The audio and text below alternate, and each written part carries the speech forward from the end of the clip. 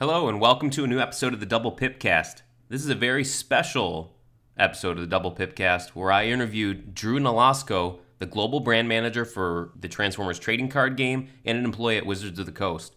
We go through Drew's background in the gaming industry, we talk about the Transformers trading card game and how it was developed, how it's currently developed, and we even touch on some really cool exclusive information about the future of the Transformers trading card game, including the launch of War for Cybertron Siege 2. Hopefully you enjoy, and here we go.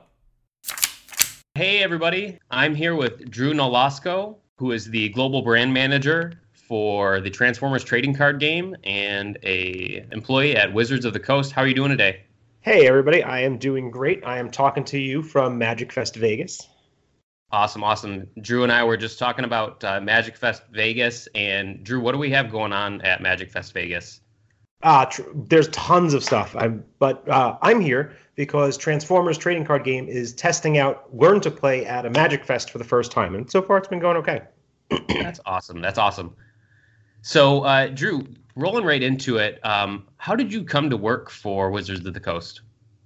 My background is in licensed gaming and particularly kids gaming and kids TCGs that have a TV show that's part of them. So I had done some work at other companies. I've been in the game industry for, doing math, about 18 years. No, close to that. And Wizards was starting up a new American kids trading card game called Kaijudo.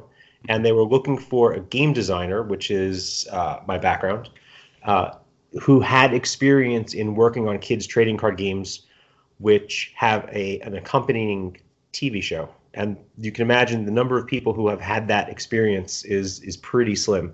So I joined Wizards to be originally the lead developer, and then later the lead designer and world builder for the Kaijudo game.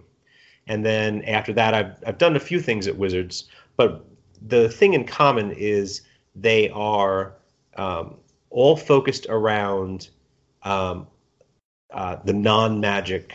Well, that's not even true. Magic trading card game, Learn to Play, or trading card games that are for a little bit more of a younger or casual audience. Okay, awesome. So Kaijudo was the first project that you worked on at Wizards? Yes, and I worked on that for a number of years. I was also the lead designer for Magic the Gathering on iOS, Xbox, and Steam for a while. That brand name was called Magic Duels. I've also done work on a number of other Learn to Play projects and engagement. And then when a number of us were talking with Hasbro about the possibility of a Transformers trading card game, I took over the reins of that. Wow, that's awesome. And safe to say that you enjoy it quite a bit? It is a blast. I grew up as a Transformers fan. So not only is this an awesome professional fit for me, but from a personal geek life interest, it's the bee's knees. Oh, yeah. Yeah, I could imagine. So I'd imagine you're surrounded every day with toys and games and all kinds of cool product that would make us on this end probably have a conniption. What is your day-to-day life at work as the Transformers TCG Global Brand Manager? So the way our groups are organized, brand management and game design are the two primary axes in any product. So brand management is the business side, so making sure that the products are profitable for the company, and that we can sell products at a good price point for consumers, so that it's something that they feel comfortable purchasing. It also is the marketing and the communications and PR and everything that goes into that. So marketing, communications, the social media team, they all wrap up into me. And then product development is the other responsibility of a brand manager at Wizards. So product development is identifying what is the right product to satisfy the needs of a certain subset of gamers, a lot of gamers, a very small group of gamers, in such a way that they get to play and enjoy the things that they want to do in the way that they want to enjoy them, and in such a way that the company can be a good business. And then from that, there's a whole bunch of things. It's like working with Hasbro on a pretty much weekly basis, daily basis sometimes, depending where we are in the product development cycle, talking about, okay, so how can we sync up with the toy line? How can we get these characters who aren't in the toy line into the trading card game? What is the proper name for this weapon that a character uses? All kinds of IP sync up stuff like that also rolls up to me. Okay. And then, so basically, this is a long-winded way of saying I everything that's not the actual design of the game rolls up to me. Right. Okay. Yeah, that makes sense. So, yeah. So the I don't So game engineers and game developers, the folks that make sure that the game is playable when Right. it lands in our hands, and then you and your team are responsible for everything that gets that to our hands successfully.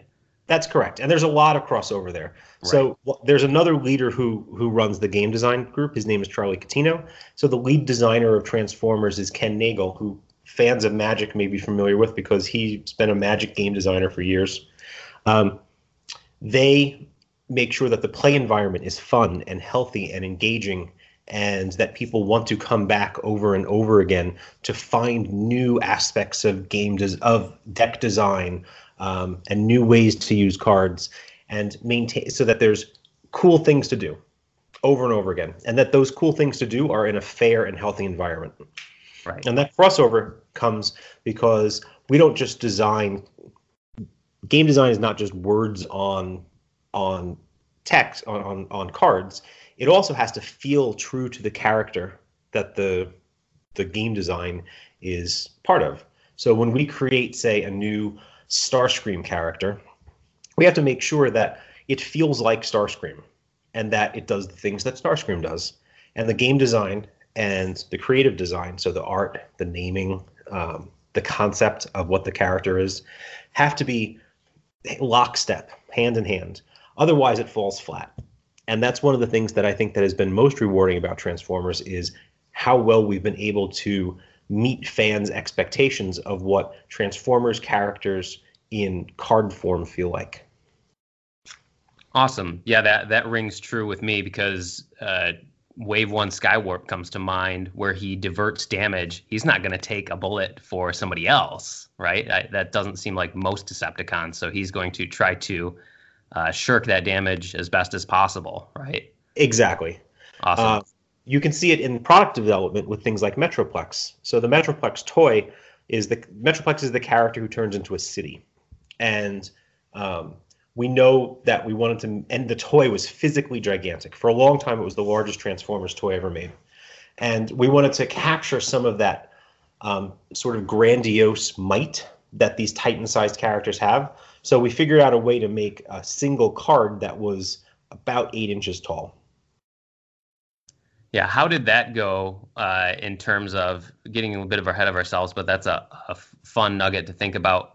How did that back and forth go when somebody finally said, hey, this card's going to be giant? So it's super easy. So the way it works is someone has an awesome idea and then makes a case for why that idea is good for the brand, why it's good for the players, why it's good for the company, why it's good for Transformers, and then we figure out how we can get it done. Not all ideas make it through. As a matter of fact, most ideas don't make it all the way through the process because we find unanticipated issues, or we were like, oh, that sounded great, but when we actually play tested it, it didn't play as well as we thought. Like that's the iterative design process that is the core of Transformers and pretty much everything that Wizards does. Right. But the ones that do make it all the way through, those have seen so much attention and so much love, especially the big weird ones, the ones that are done for the first time, like a card that big, or the combiners, which are the cards that have a hinge in the center so that they can open up and reveal an interior third side. That stuff has gone through so much attention. None of it is I wouldn't say difficult. Sometimes it's challenging, and that's sort of like a different flavor of the same word. But difficult to me is um, onerous, whereas challenging is, oh, there are these issues. How are we gonna solve those issues? Can we solve those issues? Right. Yeah. So I know with any sort of development, it's you don't want to talk about what could have been and things that were left on the back burner, because then all the fans want is, oh man, that would have been so great if you released that. Why didn't you do that? But is there anything that you know for sure is probably not doable that you can talk about, or some sort of little inside scoop, funny story of something that maybe we wouldn't see as outsiders looking in as fans? Sure. So when we were starting the initial development of the Transformers trading card game, the first thing that we did was called system design, and that's where we figure out what is the core group of rules that will govern how this game works.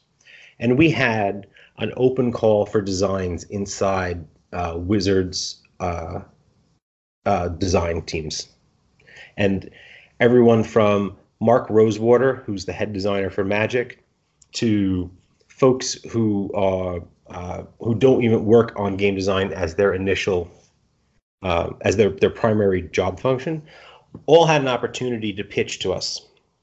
And there were some awesome designs. Some of them didn't work.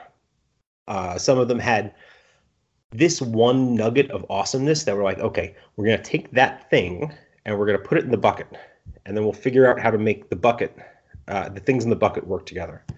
But one of the things that didn't fly was, one of my suggestions was, what if we do this as a map-based tactical combat game? And so I had this prototype that was like, your characters had movement and they could move spaces. It was a great design. It was not right for this trading card game, and so it got shelved. But that was one of the like 32 designs that made it through the pitch phase. That's awesome. Yeah, that's so I've played a card game, Colossal Kaiju Combat, that had a very similar system where you moved around a skyscraper and tried to do damage to it. So that's really cool, and it's always interesting to get some of the behind the scenes on something like that. Yeah, the reason why we didn't, that's probably also important. The reason why we didn't pick that is we wanted the game to feel like a fast clash of Transformers characters. And that was one of the core goals that we had, is the game had to proceed at a fairly rapid pace, and the overall duration of a game was under a half an hour. And those were two things that we considered two of the things that we considered fundamental to the core system design, in order to make this game distinctive and feel like the Transformers brand's sort of characteristic bot-on-bot combat. Yeah. So that brings up an interesting point. So as we're now in the third wave, creeping up on the fourth here and Q4 here, how do you continue to keep the fast-paced action among competitive and even semi-competitive or casual play, where people are still going to local game stores and playing? How do you keep that fast-paced action where the goal is either to tend towards, for people making decks and doing game crafting and theory crafting, they tend towards more strategic, more combos. They want to last as long as possible or take their opponent out as fast as possible, so that sometimes, and maybe I'm off here, but sometimes you lose that initial thought, that DNA, once it gets out into folks' hands, just because they find a way around the system. So fast-paced and strategic play are not mutually exclusive. When we talk about fast-paced, we most want the feeling of fast-pacedness, and the overall duration of the games to be not too long. And different players are going to want to express how they play Transformers in different ways. You've noted a couple of them. There are people who are going to want to play aggro rush decks and just go all out for an immediate victory, and there are people who are going to want to play the control deck game. And we made archetypes and built them into the Transformers game system specifically so those people could have the satisfying experiences the way they want to. So tank decks and as are just one example of a more controlling game type, whereas Insecticons are and Autobot cars, or some versions of Autobot cars, are very, very fast and aggressive. And that's not only fine, that's what we want. We want people to be able to draw different play styles out of the Transformers game. Where the challenge is making sure that all of that is still possible for players inside the umbrella goals of feels like bots smashing into one another and games don't take terribly long. And that's on us, and that's why we have a play design group who play tests games and provides iterative feedback and says, hey, this card is bogging things down, or this card is unbelievably fast and needs to get toned down. And that's just part of the design process at Wizards. Right. Okay. No, that's awesome to hear. And yeah, it's the game, no matter how many new systems come into play, the base set of pips that we have now, the game still feels fast because there's only so much you can do on a certain turn. There's a limit to how many actions you can play. There's a limit to how many upgrade cards you can play, the weapons, the utilities, and the armor. So a turn can only last so long, right? Exactly. And there, when we do design work, when we do the game design work, we want to push the limits. If we're not pushing the limits, things are by default boring, and that's not good for anybody. So we found that for a couple of cards, we'd pushed the limits too much, and so we took some corrective action not too long ago. And that's also core to the way that we manage this game for people. We found that there was a card that allowed you to get too much card advantage in one card play, and so that card was banned. It's the only card we've ever banned. And while that's a rare thing, it is part of the natural process of pushing the boundaries, and that is necessary for exciting gameplay. Yeah. So I think for those listening, they know RIP swap parts, right? Yep, RIP swap parts. So moving into, we've talked a little bit about the development, we've talked a little bit about launch, but I'm interested in the portion that's not the game design part, the part that falls under your wheelhouse and your team's wheelhouse, and that's making an appealing product from the outset. So with any large property, there's a passionate fan base. The Transformers fan base is not unlike the Godzilla fan base, the Power Rangers fan base, video game fans. So with that, people are going to be nostalgic about different periods of time that they remember experiencing the Transformers. So that nostalgia doesn't necessarily appeal to everybody at the Target store, right, on the shelf. So how do you appease the fan base with the IP, but also bring in new players? I think the Transformers brand does this really well, and the way it constantly reinvents the core characters in the brand. The current set, War for Cybertron Siege 1, was designed hand in hand with the Siege War for Cybertron Siege toy line, and when you're looking at those main characters who appear pretty frequently in the Transformers brand, like Optimus Prime and Starscream and Megatron and Bumblebee, you see different flavors of those characters' personalities in each iteration. And in Prime, they were really going with for Siege, they were going with the Autobot leader. Yes, he's totally an effective and powerful combatant on the battlefield, but he's emphasized in Siege as this is the leader that you need in desperate times. And so we took that philosophy and created a version of Optimus Prime who is specifically and explicitly a leader. He grants abilities to other Autobots on his team. And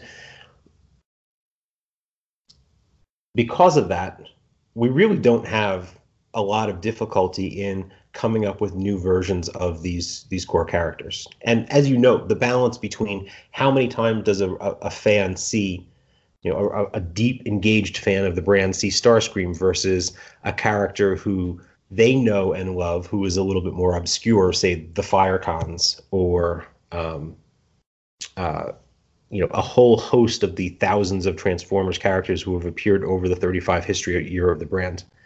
And that balance is important to us. So one way is that our starter deck products always are going to have the more recognizable characters because they're touch points for new players. And our booster packs are going to, as a regular part of how booster packs are made, dip pretty deep into obscure characters. And we've done that from set one. Flame War is a pretty obscure character unless you're a hyper engaged fan.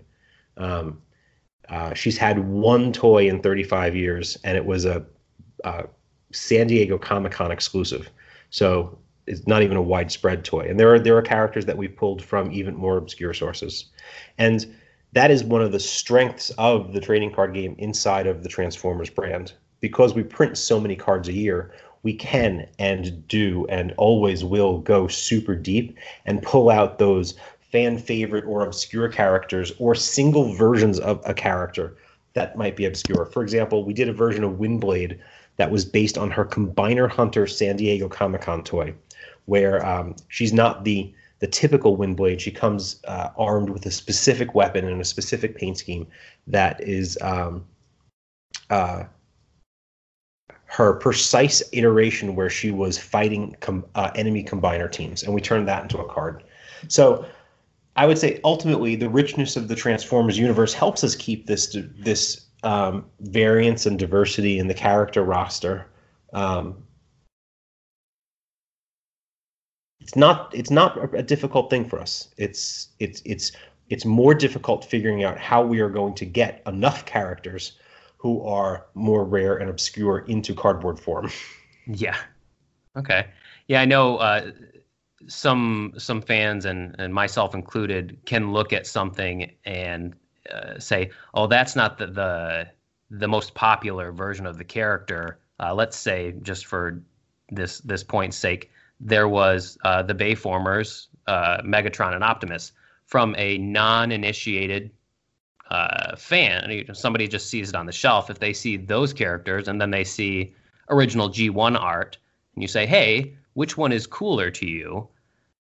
The Transformers fan would say, "Oh man, it's got to be G1 art or bust," right? And then somebody who's not initiated would be like, "Oh, these look really cool and futuristic." So striking that balance of appealing to the non-fan and appeasing us, right, is something that I thought would be a little more difficult, but it doesn't sound like it.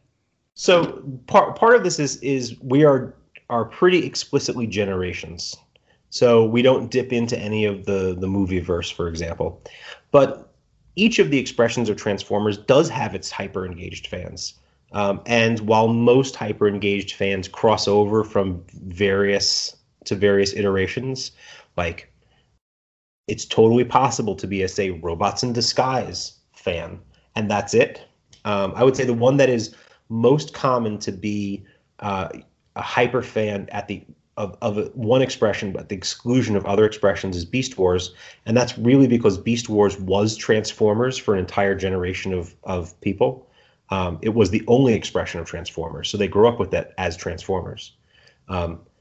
But all of these generation family expressions of Transformers have enough of the common themes and common visual themes that people who do enjoy the crossover are we are able to satisfy them at multiple levels. Awesome. So dovetailing off of that, so in movies, video games, comics, and traditional games based on a pre-existing license, there's a brand guide that exists. There's a lore Bible that exists. Do you have something like that you and the team work off of that's been provided to you? We absolutely have that. Awesome. Is it an epic tome? It requires a cart. Awesome. I exaggerate a little bit. No, there are multiple. Every big brand has brand guidelines, right? Like that's core to being a brand, is that you want the expressions of the brand to have similarity. So Yes, there absolutely are brand and style guides. Our Hasbro, the relationship with Hasbro is fantastic. We talk regularly with the Transformers creative team, the toy design team, and the art department. And I mentioned some of these names before, but John Warden, Chris Nadeau, and Ben Montano are great partners. And so where the needs of a physical trading card game create any amount of weirdness, there's a very open discussion. It's like, hey, we have this issue. Here are some ways that we propose to fix it, or ways that we propose to express this part of the Transformers brand or IP. What do you guys think of that? Is there a better way we could do this? And those conversations are natural, and it's really part of working with such a mature brand. People who worked on this for a long time have the experience of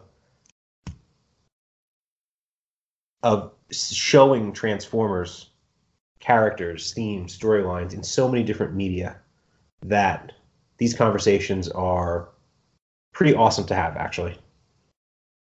Yeah, and from a player standpoint and a fan standpoint, I feel like there's been a great deal of respect paid to the brand and the legacy just through this card game and through other ways that we interact with the card game. So hats off to you and the team out there.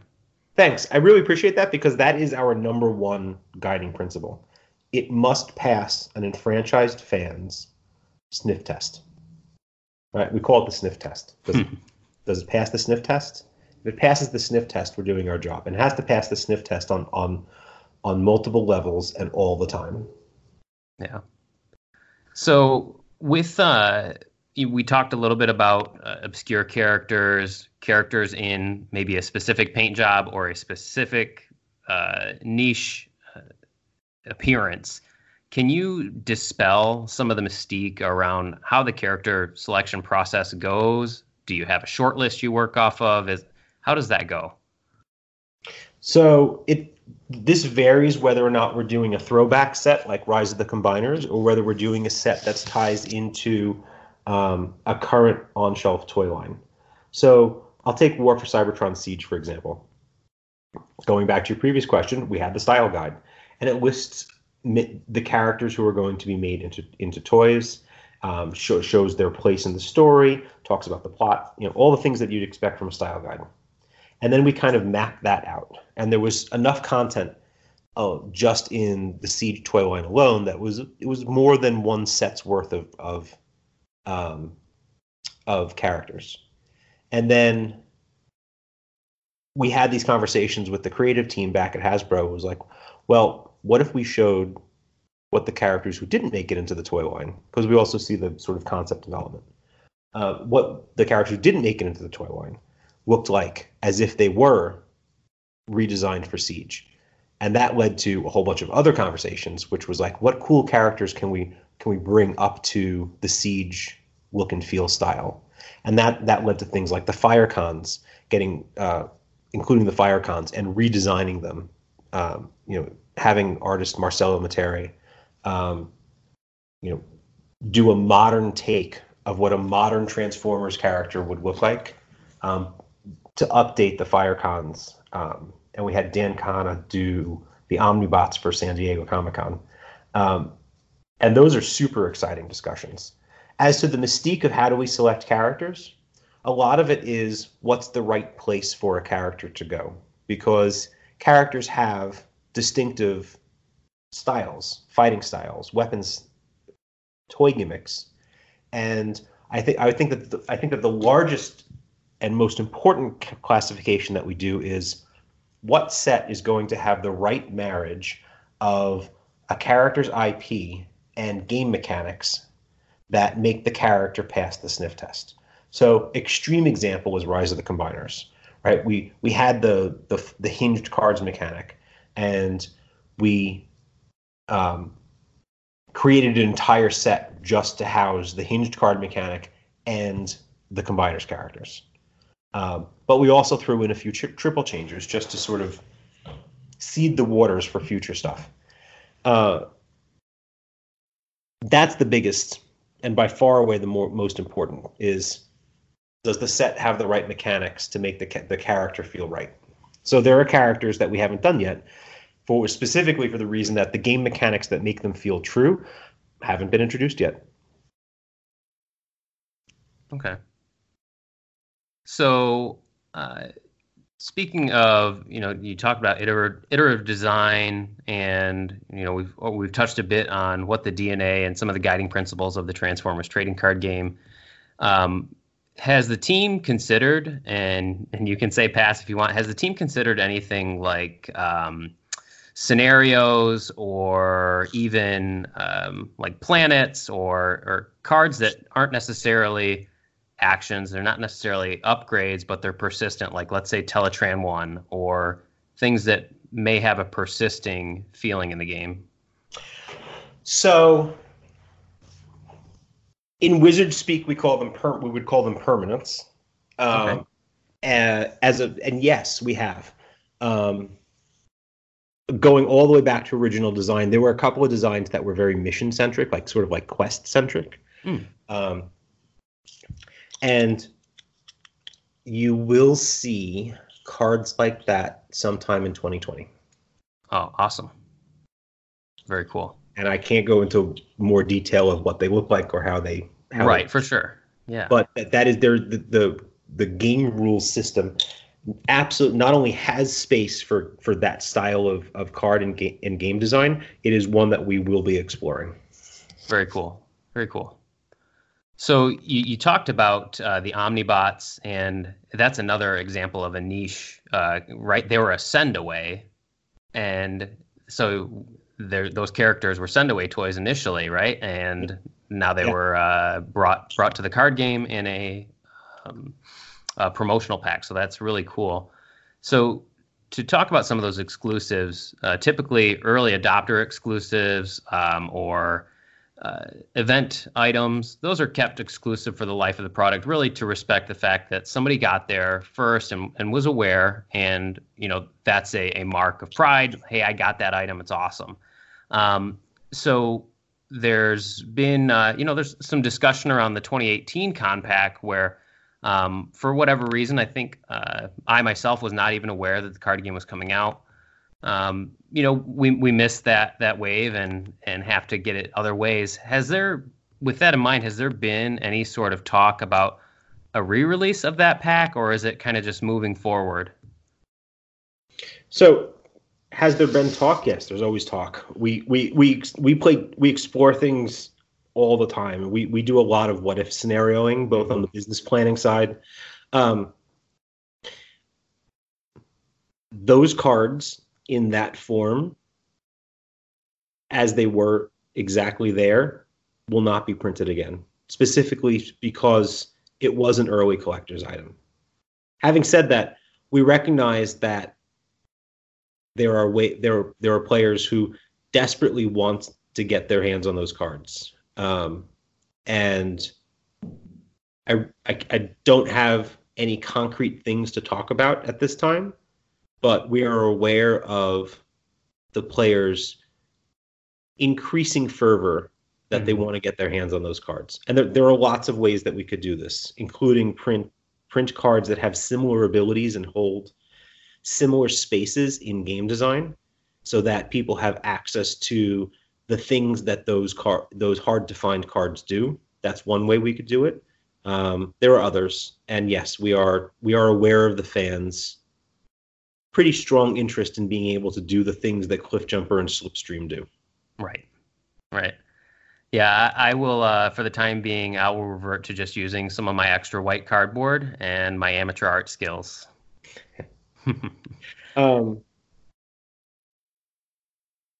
Having said that, we are less likely to print mechanically unique, super hard to get cards in the future. So, for example, this year there was a really bizarre thing that happened that I can't and won't go into. But the original plan was that the The Omnibot pack was the one that was going to be sold at conventions all through 2019. And the 35th anniversary Blaster versus Soundwave would be exclusive to San Diego Comic-Con. And that, as you know, is an art variant. There's a mechanically identical retail edition that features the Generations versions of those characters coming out on September 20th. And in the future, now that we know of this really weird thing that happens, that's going to be our plan. That something like a single convention product will be more of an art variant and less of a mechanically unique card. Okay. There are a couple of but there's a cutoff where we consider easy enough to get. For example, the release day event card that comes in every in-store play kit are given out at $25 per store that signs up. And while that's a one-day event only, that is a lot of stores around the world, each with many cards. So that is not below the threshold for us. Right. With Private Smashdown. That's correct. So you could imagine that the release day kit for Siege 2 will also have a mechanically unique character card to celebrate the release of that product. Awesome. And I thank you guys for that pack, that care pack. That was a great event that we had here in our neck of the woods. Yeah, and the in-store play has been really, really positive, not just for the brand, but for community building. It's been assigned to retailers. Starting a new game is difficult, and bringing a new game into your store is a risk for a retailer. When we recognize that, I used to manage a retail store or part of a retail store way back in the day, and so I understand it. I've been out of that game for a while, but I remember it's difficult. And every dollar that a retailer sinks into investment into a new product represents risk, and we get that. And the in-store play kits are a way to both affirm to retailers and players that this game's supported at the store level. So the communities that have been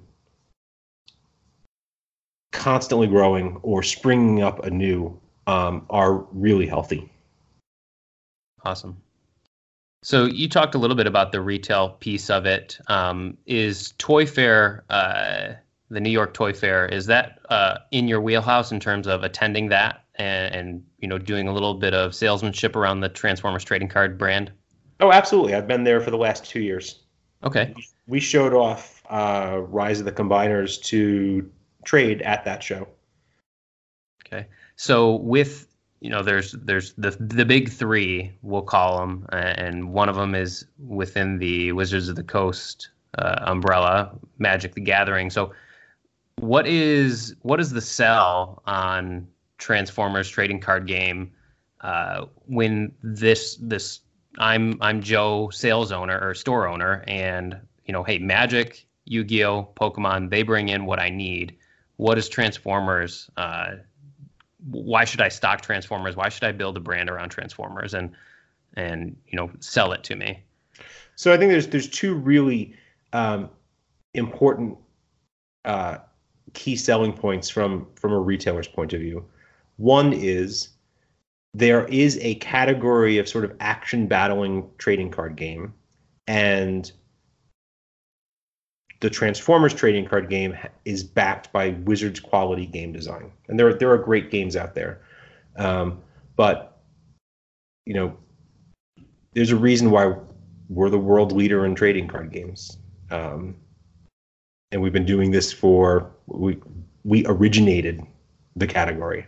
Mm-hmm. So there's that level of consistency, of store support, of quality of product, and that is critical when you're maintaining that same level of quality, and the cadence is important if you're a retailer. Yeah. And a second key selling point is that the Transformers trading card game helps bring in new blood into your store.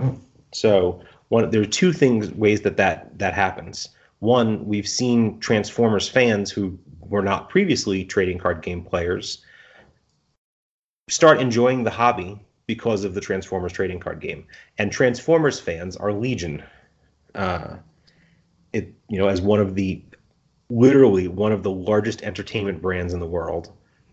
Transformers has 35 years worth of fan building behind it, and we tap into a relatively untouched part of that fan base, which is face-to-face gameplay, which is also one of the main roles of the trading card game inside the larger Transformers family. And then also, those fans have youngsters, and Transformers was explicitly designed to have strategy and depth inside of the tactical gameplay and the team building and the deck building, but the core turn and the rules of the game was specifically designed to be easy to grok even by a youngster. And that's because we knew that adult Transformers fans were raising a new generation of Transformers fans, and we want to share the love of Transformers in a face-to-face game, in a tabletop game. And so we are tapping into that. Geek Dad, I think, put it really, really great in some of his articles about the Transformers trading card game, where he talked about how this felt tailored so that exactly for the parent of who was raising young Transformers fans as a way to bring the youngster into the hobby. So from a retailer point of view, anything that brings new fans into the hobby and into the store is gold. Like, that's how we achieve sustainability, generation after generation. Yeah. So absolutely. Also, I would say, and this is, I think, a little bit less of a KSP for a retailer, but because Transformers was designed specifically and explicitly to be a fairly fast game, it serves really well as a player's second collectible game, because a lot of players enjoy playing one primary game and one other game that they pick up and play. So even if a player is primarily into Magic or one of the other leading trading card games, Transformers is very easily settles into, that's the game I get out and play a few quick games with my friends. Yeah. And I can speak to, so two of the things you brought up I can speak to is a that rings true in terms of you all being successful is, first off, by just playing the Transformers card game in a public setting, people will look. They're in between rounds. They're opening packs. They're waiting for the next round of Attorney to start. They see the giant cards. They're holographic. All of them are holographic. What is that? Is that Transformers? Oh, I've seen that. And they get hooked. Our really friendly folks give out starter packs from their doubles. So you've done well there. And then great friend of mine, his son is actually named Orion, based off Orion packs, and he's Very young, cool. and he definitely put the hurt on some folks at the welcome day for the Siege 1 launch, and he's a fair but firm player. He played ramming speed, and he didn't even ask me to scrap that. He's just like, scrap that, please. I'm like, oh, he's like a 9-year-old kid. It's funny that you brought up the visibility of the card game, because that was intentional, right? There have been a lot of trading card games. I got into Magic with Antiquities, and I started working at a retail store pretty soon after that. So I've seen a lot of them, and we needed to stand out. And not just stand out in terms of how awesome the gameplay is or how much it felt like Transformers, but we actually literally needed to stand out. And once we had settled on a game system that wanted to start with the characters in play, which, by the way, was so that there could be combat on the first turn, we realized, these don't have to shuffle into your deck, so that means we can do a lot of crazy stuff with them. And every card being foil on its bot side, and the cards being double-sized, commander-sized, for the sort of standard-sized Transformers character, was decisions that we came to pretty specifically so that we would stand out and look fantastic. And as you note, it works. Yes. Yeah, it's awesome. And I keep waiting for what the next thing will be done, because they're just fun to even just flip through. So they're definitely great eye candy. So Siege 2, which comes out November 8th, has a Titan-sized card in every sealed display box, and it's Trypticon. I've been talking in a lot of other places about some of the desperate measures that the Autobots and Decepticons the lengths that they go to in order to win the war. Trypticon is one of those Decepticon lengths because he is not the most stable of Titans even on his best day. And so we put one of those massive Titan-sized characters in every single display box. And the reason for that is because of the spectacle. It looks fantastic. And it turned out to be not that difficult for us to do. We had to adjust the box by, I think, like 2 millimeters in each direction to make it fit and snug and safe. And now the box opening experience is Unleash Trypticon. So that's pretty core to who we are now. Yeah, that's awesome, and definitely goes back to pushing the envelope. Yeah, Trypticon's plays very differently from Metroplex. If you enjoyed playing Metroplex, you'll probably enjoy playing Trypticon, but they are definitely different deck experiences. Yeah, I know in a past interview, you said that you were surprised by how long it took the community to latch on to Metroplex and really realize how strong he was. Is there any other character that it's a surprise to you that you haven't seen more discussion around that's secret strong, if you will? So there's a Thundercracker who gets bonus attack for every action you play. And we were expecting people to find ways to break him a little bit more than they did. There was a deck that was able to take it was part of the swap parts situation, but there was a deck that was able to generate a lot of action plays a turn, and that core is still there. You can't use it to take multiple turns, but you can still take many actions a turn, particularly if you use Red Heat from Siege 2. Sorry, from Siege 1. And Thundercracker can get pretty arbitrarily large for one turn. So that was one character. And I think there's still untapped potential with him. And then Sunstorm is a character, and I think in the current environment is probably a little bit too fast for Sunstorm, but there are ways to get basically an arbitrarily large hand size in the game.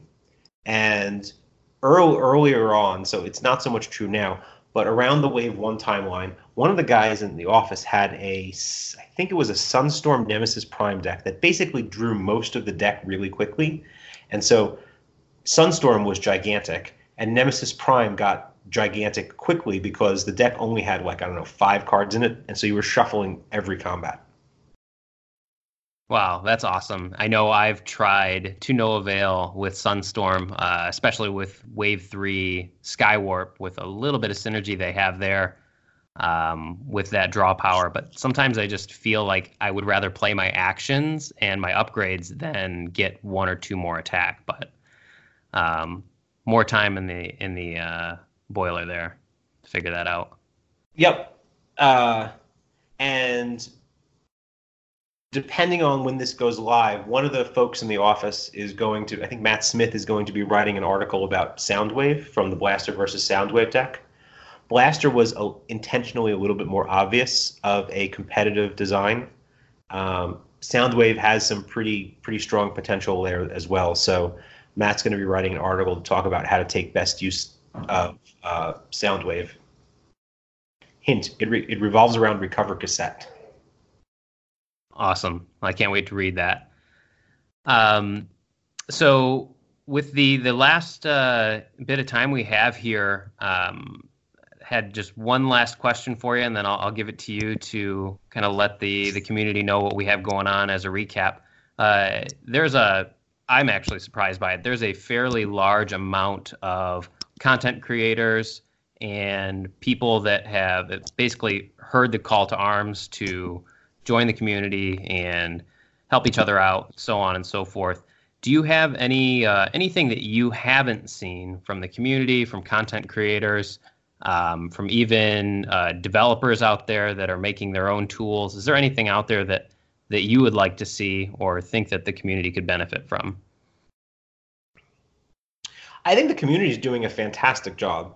So we're seeing everything from box openings and people playing two-pack turbo, which is cool, fun content, to super deep deck analysis and deck design, tournament reports. I think there was one thing that I would love to see is folks from local stores. And we definitely have seen this, but I'd love to see more of it. Folks from local stores celebrating their Energon Invitational qualifier winner and the deck that person played, because there's a lot of cool stuff that we've seen, and we're working to get some of that more out to the community. But that's the only thing that I would say I'd love to see even more of. But the community has been amazing in the amount of content that it generates for such a new game. It's really rewarding watching. Yeah. And we appreciate the amount of signal boosting you all do for the things that we're doing, and just some of the things that we share amongst each other. Having you guys chime in is always a treat. Yeah, that level of engagement is important to us. We want to be present for any number of good reasons, right? Like, you got the community, whether you're content creators or people who post online or even upvoting a thread, that is feedback to us. It's not the only feedback we use, but it's critical feedback. Conversations like this, whether they're public like this interview or whether they're one-on-one conversations, are critical for us figuring out, did we do this correctly? Are we meeting expectations? What do people want to see? And that's why you see us physically at conventions. I just got back from Gen Con. I was there with Matt Smith and Scott Van Essen, both from Transformers Design. And we were there specifically and explicitly to talk to people and listen to people. And even more importantly, to listen to people. That's why we're there. That's why you see us popping up all the time. Well, we definitely appreciate it, and I know it really keeps people engaged. And if the product itself wasn't, right, so we definitely appreciate that. So go ahead. Sorry. There is one thing that I do want to get out to everybody in the community. So the Energon Invitational qualifier season ends on September 30th.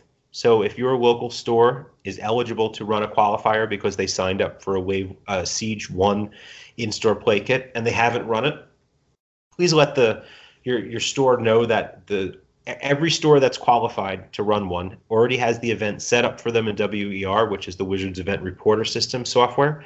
And all they have to do is change the date to the date that they want to run it. It's set by default to the last day of the season.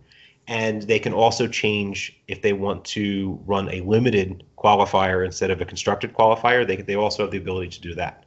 So as we get to the end of the qualifier season, ask your store to run a qualifier if they're participating in the in-store play kit for Wave 3, and because I want to see everybody there at PAX Unplugged. Awesome, and make sure that you have your member card filled out. You have your what's it called? The DCI card. DCI card, and if you have a youngster with you, make sure that you've done that as well, because they do have to have parental consent through that process as well. Correct. Yep. So last thing, Energon Invitational, dates and details about Energon Invitational. So the Energon Invitational will happen at PAX Unplugged in Philadelphia, and that comes up on the first weekend in December. You will, even if you're not qualified, there'll be other events there, including last chance qualifiers to play in the main event, but there will also be side events, constructed, sealed leagues, a daily two-pack turbo every day. So whether you're qualified or not, it's an awesome place to come and have fantastic Transformers play at the highest level or at a casual level. And I will be there. I will see everyone there. Awesome. And then Siege 2 dates and details, and when can we expect the Hasbro Pulse sale to go on? Sure. So the thing that comes before Siege 2 is the San Diego Comic-Con and Summer Convention products going online at HasbroPulse.com on September 4th. But if you are a Hasbro Pulse member, some amount of that product has been allocated for the September 3rd as a thank you to Pulse members. Do not be alarmed. There will absolutely and definitively be product reserved only for September 4th. So even if you're not a Hasbro Pulse member, you can sign up. You can log on and get one that day. Then on September 20th, Blaster vs. Soundwave will hit your local retail store, the Generations edition, and then we get to Siege Part 2, the conclusion of the last 24 hours on Cybertron on November 8th, which is a Friday, and your stores will be running release events sometime that weekend, the 8th, the 9th, or the 10th. So sign up at your local store for a as yet unannounced mechanically unique character card. And I'm not going to spoil it here because it's something super cool. Well, Drew, that sounds amazing, and I can't wait for all of that. I'm going to have to get my wallet ready. Thank you so much for joining us for the interview, and I appreciate your time. Absolutely. This was awesome, and I can't wait to talk to you again. Awesome. Thank you, and have a great day in Vegas.